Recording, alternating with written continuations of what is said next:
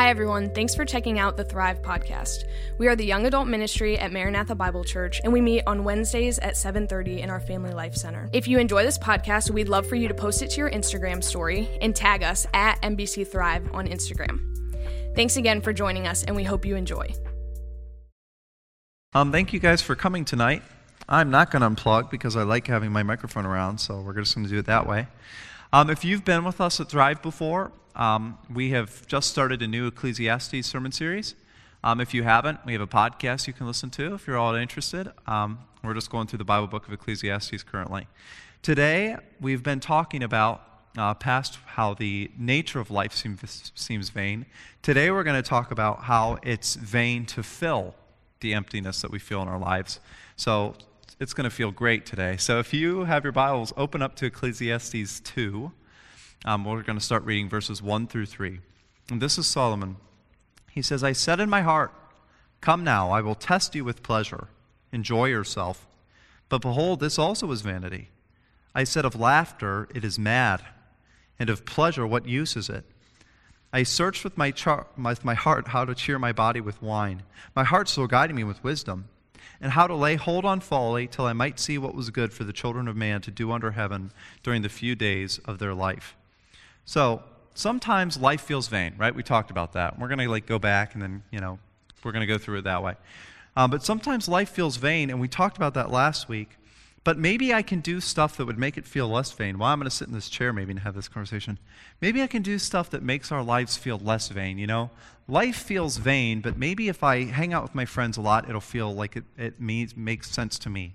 Life feels vain, but maybe if I start having sex with my girlfriend, or if I start pushing the boundary this way, or I look at porn, or whatever I'm doing, this will make me feel a little bit better. Well, life feels vain, but maybe if I just get super drunk, I'll forget for a little bit. If I get super hot, I forget for a little bit.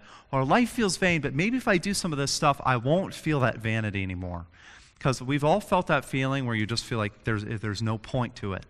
And Solomon's going to say, right, life feels like there's no point to it. But even what's more has no point to it is trying to fill up that desire with temporary things. And that's going to lead us to our first point. Temporality does not fulfill eternity. And I'm going to explain that a different way as well. Temporal wants do not fulfill eternal needs. And I have an example of that I'll do later. All that to say, if I have something temporal, it's not going to fill something that's eternal, the need that's eternal. And Solomon's going along, and he's trying to fill the void in his life. He's trying to fill the void in his heart that we learned last week, which is that eternal feeling that God has put on creation to feel that way. He's trying to fill that feeling, and he's trying to meet that eternal need with temporary desires. And there's a parable that Jesus gave that always really didn't make sense to me. If you've heard it, raise your hand. It's a parable of the unshrunk garment and the wineskins. If you've heard that, raise your hand. Okay, so what? We have 5. Good. It's really confusing to me. It's a parable where Jesus says, if you have a new cloth that has a tear in it, you don't put a piece of unshrunk cloth on the garment. Or if you have a wineskin that's old, you don't put new wine into old wineskins. And the point that he's trying to make like that is like, if you've ever had clothes shrink in the wash, he says if you're going to have a shirt that's already been washed and you're going to put a new patch on it, that's also going to shrink, and then your tear in your clothes is going to be worse. If you're going to, and I don't know if that's the same 2,000 years later or not. Don't ask me. I'm not a washing machine person. But if you have a piece of clothes, right, and it's broken or whatever, and I put this patch on it, so when ancient Palestine, it wasn't going to work. And so what that all means is that you don't mix what's old with what's new. You don't mix something that doesn't work with something that does work, because it's not going to work. You're not going to you need a time-tested, a patch that's going to work. And many of us are trying to do that. We have a big problem, and we're trying to use an old solution, right? Our arm got cut off, and we're trying to use a Band-Aid. I have this water filter thing in my house. It's a pre-filter. The water comes from the city, goes up to the house, goes in the softener tank, and it goes into my little water filter because our water quality is bad. And that water pressure that comes through here is huge. I mean, that supplies the water. It's just a little pipe supplies the water to my whole house, okay? What happened is, as I was changing the water filter maybe 3 months ago, it dropped and shattered. And now our house doesn't have water. My roommates were so happy about that. Didn't have any water. And so I was like, I really felt bad. Then I was like, oh, wait, I can actually assemble the pieces back together. There were like 4 or 5, pop, pop, pop, pop, pop, perfect. Oh my gosh. And then I taped it around really good. I was like, this is going to be perfect. Boom, boom, boom, boom, boom. I think I used half the masking tape, boom, boom, boom, boom, boom, right around the whole thing, pound it together.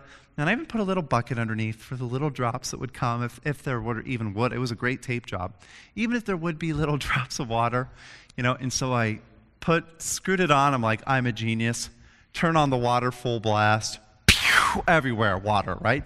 Why? Because I have a high pressure system and I have a low pressure solution, right? I have a high pressure need, but I don't have something that's going to deal with the high pressure.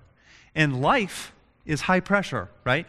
If you don't think life is high pressure, you haven't been living. I don't know where you've been at, right? Life is high pressure. We deal with crap that's hard all the time, and it's high pressure. And if you use something that's not able to withstand that, right, that system's not going to work. And so Solomon finds that out, right? Solomon says, well, I tried partying and laughing, and I zip, I know life's meaningless, and I just masking taped around it with partying and drinking and laughing and whatever else, and I screwed it on, bam, that's not going to work. I still feel super empty. Well, maybe I'll try something different. And so he's going to try hard work. And some of you are going to be like that, and we're going to read actually verses 4 through 11. So go back into the scripture. So Solomon's going to tell you what he did. So I tried to see what was good for the children of man to do under heaven during the few days of their lives. I made great works. I built houses and planted vineyards for myself. I made myself gardens and parks and planted in them all kinds of fruit trees. I made myself pools from which to water the forest of growing trees. I bought male and female slaves and had slaves who were born in my house. I had also great possessions of herds and flocks, more than any who had been before me in Jerusalem. I also gathered for myself silver and gold and the treasure of kings and provinces. I got singers, both men and women, and many concubines, the delight of the sons of man. So I became great and surpassed all who were before me in Jerusalem. Also my wisdom remained with me. And whatever my eyes desired, I did not keep for them. Now start listening here. I kept my heart from no pleasure, for my heart found pleasure in all my toil. And this was my reward for all my toil.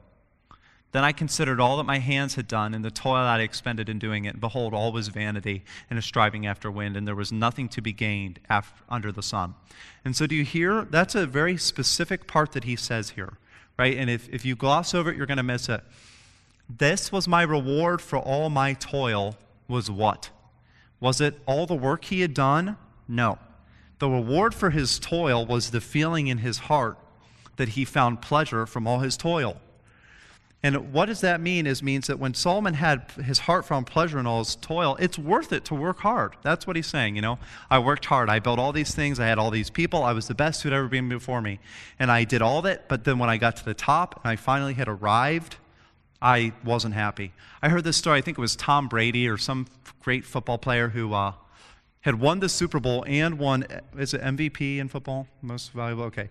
MVP and won the Super Bowl, and they went home and cried. Because they said, I was some big TV interview because he said, there was just nothing here, right? I had done it. This was the goal that I'd been working for. I was in high school football, I'm going to, get to college. And I was in college football, and I'm going to be the best in the National League. And then you're in the National League, and I'm going to win the Super Bowl. And then you win the Super Bowl, and there's nothing here. There's nothing here. Why? Because the reward for working hard is the fact that you're working hard and the fact that you feel like you're actually doing something. But when you actually get there, you realize you've been chasing after a goal that doesn't exist the entire time. Some of you are in this stage, Maybe you partied or fooled around in high school or a little bit in college, but now your nose is to the grindstone, Now you're like, no, I'm going to be good. I'm going to do what's right. I'm just going to work hard because I'm going to get a good job and I'm going to get a good car and I'm going to have a family who loves me and I'm going to provide for them. And that's going to be probably it. And if that's the goal, the most fulfilling time in your life will be working for that. Because once you have all those things, if you ever do get all those things, once you have all those things, it's not going to be what it cracks up to be, right? That's what Solomon says here. And some of us need a priority shift. We need to stop thinking about how to get a good job, and we need to start thinking about how good of a Father we have in Christ. And we need to stop thinking about how we're going to make so much money, and we need to start thinking about how we're going to make disciples of Jesus Christ. We need to stop thinking about We need to stop working for a good life, and we need to start receiving the eternal life that's offered us through Christ. Because this is the thing, and this is made, and you can do this if you want, Stupid kid in a hoodie and pants, is talking about Jesus up here. Yeah, you have to say that. You're an idiot, right? Fine. Do it yourself. But I guarantee, and we've all done this, you are going to get to a point in your life when you're going to be like, wow, this is worthless. Right? He talks later in this chapter about how it's worthless. Even at night, his heart does not find rest, right? And if you try to build up a life, right, if you are trying to have a high-pressure system and then screw on a taped water filter thing, it's not going to work, right? You need something that's designed for the high pressure. And these things that are temporal, that are earthly, that aren't going to fill the desires and the needs that we have in our heart. So then in verse 12, Solomon says, and then basically he's tried it with vanity, and he's tried it with laughter and drinking and all these things. Then he's tried it with hard work. So then he goes and he's like, maybe what I need to start looking after is being smart, is being intelligent, is being wise. So then he goes in verse 12 through 17, he says, so I turn to consider wisdom and madness and folly. For what can the man do who comes after the king? Only what has already been done. Then I saw that there is more gain in wisdom than in folly, as there is more gain in light than in darkness. The wise person has his eyes in his head, but the fool walks in darkness. So now, we can't find fulfillment in these visceral ones. We can't find fulfillment in the works of working hard, right, at the end. So he tries to be intellectual savvy. He tries to be intellectually smart. He says there's more gain in wisdom than there is in folly. And it's like, I was trying to think of a good example, and if I walk into a room that's dark, the first thing I do, and I probably look like an idiot, but I do this on the wall, right? I'm trying to find the light switch, and I just do that. And I probably look like an idiot. But nobody can see me, right? Because nobody can, just like that. Now, if you had your night vision goggles on, you're like, that dude's a freak, feeling up and down the wall. Or, if you're walking in a room, and it's dark, and you stub your toe, and you hit your waist, and you're stepping on crap, right? Why? Because you can't see anything. And Solomon says, as stupid as that looks to someone who can actually see, is as stupid as it looks when people are walking around and doing what's wrong, right? This whole part here is basically Solomon saying the John Wayne quote, life's hard, it's harder if you're stupid, right? So finally, now we have fulfillment. Now Solomon's got it, right? Okay, well then that's it, right? What's good is that we need to be wise, and we just need to know. Oh, but then what does Solomon say in the next part of the verse? And yet I perceived that the same event happens to all of them. Then I said in my heart, what happens to the fool will happen to me also. Why then have I been so very wise? And I said in my heart that this also is vanity, for as of the wise and as of the fool there is no enduring remembrance, seeing that in the days to come all will have been long forgotten. How the wise dies just like the fool. So I hated life, because what is done under the sun was grievous to me, and all is vanity and a striving after the wind. It's like if I have two people, and who's watched Squid Games in here? This is off the cuff, so maybe this isn't going to work. Never mind, I'm not going to use an example. Let's say we're on a big treadmill, right? And we can't go back. We can only go forward on this treadmill, and it's into this giant pit, and you're going to die the moment that you drop over, right? And half of you can see, and then the half are blindfolded. Right? Does it matter that you can see that you're going to fall into that pit? Really? You're not going to be able to do anything, right? This is just going to you.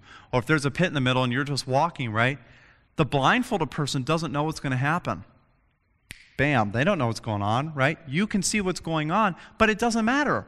The same event happens to all of you. If we walked through a cemetery together, and I looked at somebody, I'd be like, was this person wise or stupid? You know what you'd say to me? I don't know. They're dead. Because death is the final caveat. And that's another point that we have here. Death is our final caveat. Because as they say, dead men tell no tales, right? Once you're dead, it's going to be really hard to decide whether you were smart or not. And Solomon looks at that and he says, that's vanity.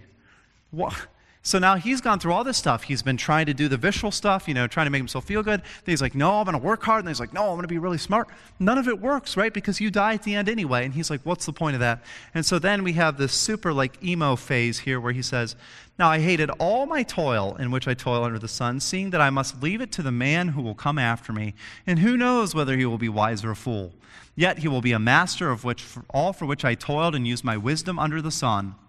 This also is vanity. So I turned about and gave up my heart to despair over all the toil of my labors under the sun. Because sometimes a person who has toiled with wisdom and knowledge and skill must leave everything to be enjoyed by someone who did not toil for it. This also is vanity and a great evil. What has a man from all the toil and striving of heart with which he toils beneath the sun? For all his days are full of sorrow, and his work is a vexation. Even in the night his heart does not rest. So homeboy's depressed, and that verse just cuts me to the heart. For all his days are full of sorrow, and his work is a vexation. Even in the night he does not rest. Sometimes it just feels like that. You're going through life, and you're like, oh, this is horrible. And you're super tired throughout the whole day, and then you go to bed, and you can't fall asleep. And you're like, what is going on, right? Sometimes life just feels like that. Sometimes life just sucks. It's pretty depressing. And same king, literally, Solomon is trying to fill his void in his heart up with these temporal things, a void that was meant for eternity.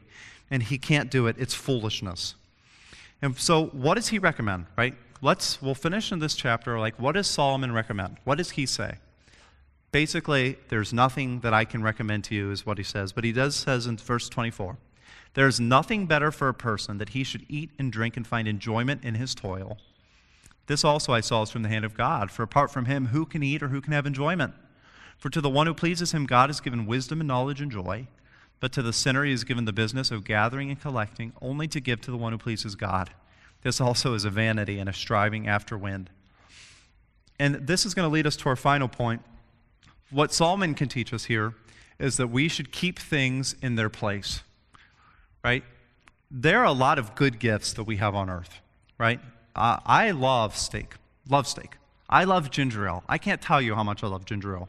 The Seagram or the Canada Dry, the Blackberry Canada Dry in the cans, anybody? No, nobody cares about that. Oh, so good, right? I love that. I love when it's after a rain and you go outside and it feels like a cool humidity. I love when you go and wake up and you see a bright sunrise. I love holidays and I love laughter and I love seeing people and I love love, right? We have tons of good gifts as people here, as humans. The issue is when we take those things and we make them the ultimate things. When we realize that we have this is really hard to meander around, when we have this yearning in our heart and we're like, we need to fill it. Right? C.S. Lewis said, when you're hungry, you eat. When you're thirsty, you drink. Right? But when you feel this feeling, what do you fill that with? If there's a feeling in your heart for that, there has to be something to fulfill it. And so in our hearts, we have this feeling and we're like, well, nothing I know fills it up. Maybe I try this. And Solomon's like, it doesn't work. And you can either believe what he says. It would save you a lot of pain, I think. Or you can do it yourself and come back to me later, tell me, how it's gone. But it's like there is so much pain in the world that can be saved if you realize that there's a way that seems right to a man, but its end is death. There's a way that seems like this is going to bring me fulfillment and joy and peace. And if it's not given by God, it's not. And this is where we're going to go. And even in Ecclesiastes 11, 16 through 17, this is just kind of biblical impetus for that. He says, happy are you, O land, or woe to you, O land. I don't have it on my paper. There it is. Woe to you, O land, when your king is a child and your princes feast in the morning. Happy are you, O land, when your king is the son of nobility and your princes feast at the proper time for strength and not for drunkenness. And that verse Ecclesiastes is always confusing, but that verse I was always like, what's that mean? And I think what that means is it's important to keep things in their place, right? If I have a king who's the son of nobility, he's a king by blood. Right? When they feast at the proper time, and they're not just feasting to get drunk, right? They're doing it at the proper time. And he says in another place, there's a just time and a proper way for everything. There is a proper time and a proper way for everything, and we keep things in their place. Because the moment we make good things, great things, the moment we make gifts, the ultimate thing in our life, it's going to be vanity. How do I know that? I've experienced that in my life. Solomon's experienced that in his life. And so it's not depressing town before we end. We're going to flip over to 1 John 2, 15 through 17. You don't have to turn there. I'm just going to read it here to you. He says, "Do not love the world or the things in the world. If anyone loves the world, the love of the Father is not in him. For all that is in the world, the desires of the flesh and the desires of the eyes and pride of life, is not from the Father, but is from the world. And the world is passing away along with its desires. But whoever does the will of God abides forever." Right? And that's what Solomon's saying. The world is passing away. It's futile. It's vain. There's nothing I can hold on to. It's a mist. It's a vapor. It's a breath. It's gone. I can't grab a hold of it. Right? I tried it with doing all these things, with drinking, with sex, with money, with power, with fame. I tried it with being really good and working really hard. And I tried it with being smart. And I tried it with just completely giving up. Right? I couldn't find it. Right? Why? Because the world is passing away. It's transient. It's temporary. The world is passing away along with its desires, but whoever does the will of God abides forever. And we shouldn't be buying the cheap substitutes that the world is trying to offer us to fulfill that. You have that desire in your heart, I have that desire in my heart. But we shouldn't be buying the substitute that the world is going to offer us that, all you need is a new iPhone 14, you won't feel like that anymore. All you need is a motorcycle or whatever that is, you won't feel like that anymore, or a nice truck, right? No, right? Only God is going to fulfill that in our lives. There was a time that I was working at a dead-end job. It wasn't dead-end, but it was dead-end. You guys probably know this already. I would wake up at 4:30. This was probably 3 years ago. I would get there at 6, and I would either leave at like 6 onward. Sometimes it was 6. I would leave there sometimes at 10. Then drive an hour and a half back, take a shower, go to bed, wake up, and then work again at 4:30. And what was hard about that is not that it was hard work, although it was. Though what was hard is that I felt hopeless. I didn't feel like there was anything worth it. And then I went, and it was big Amish land down there, and there was a newspaper article that this Amish person had written a little quote in, and it said, "Death is not an extinguishing of the light. It is putting out the candle because dawn has come." And I thought, this vanity that we all are subject to, this meaninglessness, this hopelessness, this was Solomon's greatest fear, right? Why are we working? Why are we doing all this crap if we're all going to die at the end? Solomon's greatest fear becomes our greatest hope. We're not worried about dying. We're not worried about death. We're not worried about vanity as Christians because we know that we have a God who the world is passing away. He's told us that. But whoever does the will of God abides forever. And so when we die, right, when we feel like our dreams and our expectations about life are coming to an end, we know that we're not extinguishing the light, but that we're just putting out the candle because dawn has come, because something better is being offered to us. Let's pray. Dear Lord, this stuff is hard, and we wouldn't be teaching about it if we didn't feel like it was something that was horribly pressing on just people today, God. Just this idea of vanity and of worthlessness and of purposelessness that so many of us feel. Maybe we won't admit it. Maybe we won't tell our friends, but we feel it in our heart. That we're just unloved, that we're just unwanted. And God, it's you who keeps us through that. It's the idea that there is a God in heaven who loves us, who has set his desire on us, who died to save us, God. And that you died to save us from the meaninglessness and the futility that we feel in our lives, God. And we accept that promise that you give us of eternal life, God. We accept that from you. But we would just pray that you would strengthen and comfort our hearts, even as we suffer with these things now, God. That we would understand that we have a God in heaven who loves us, who cares about us, and wants our lives to never be the same.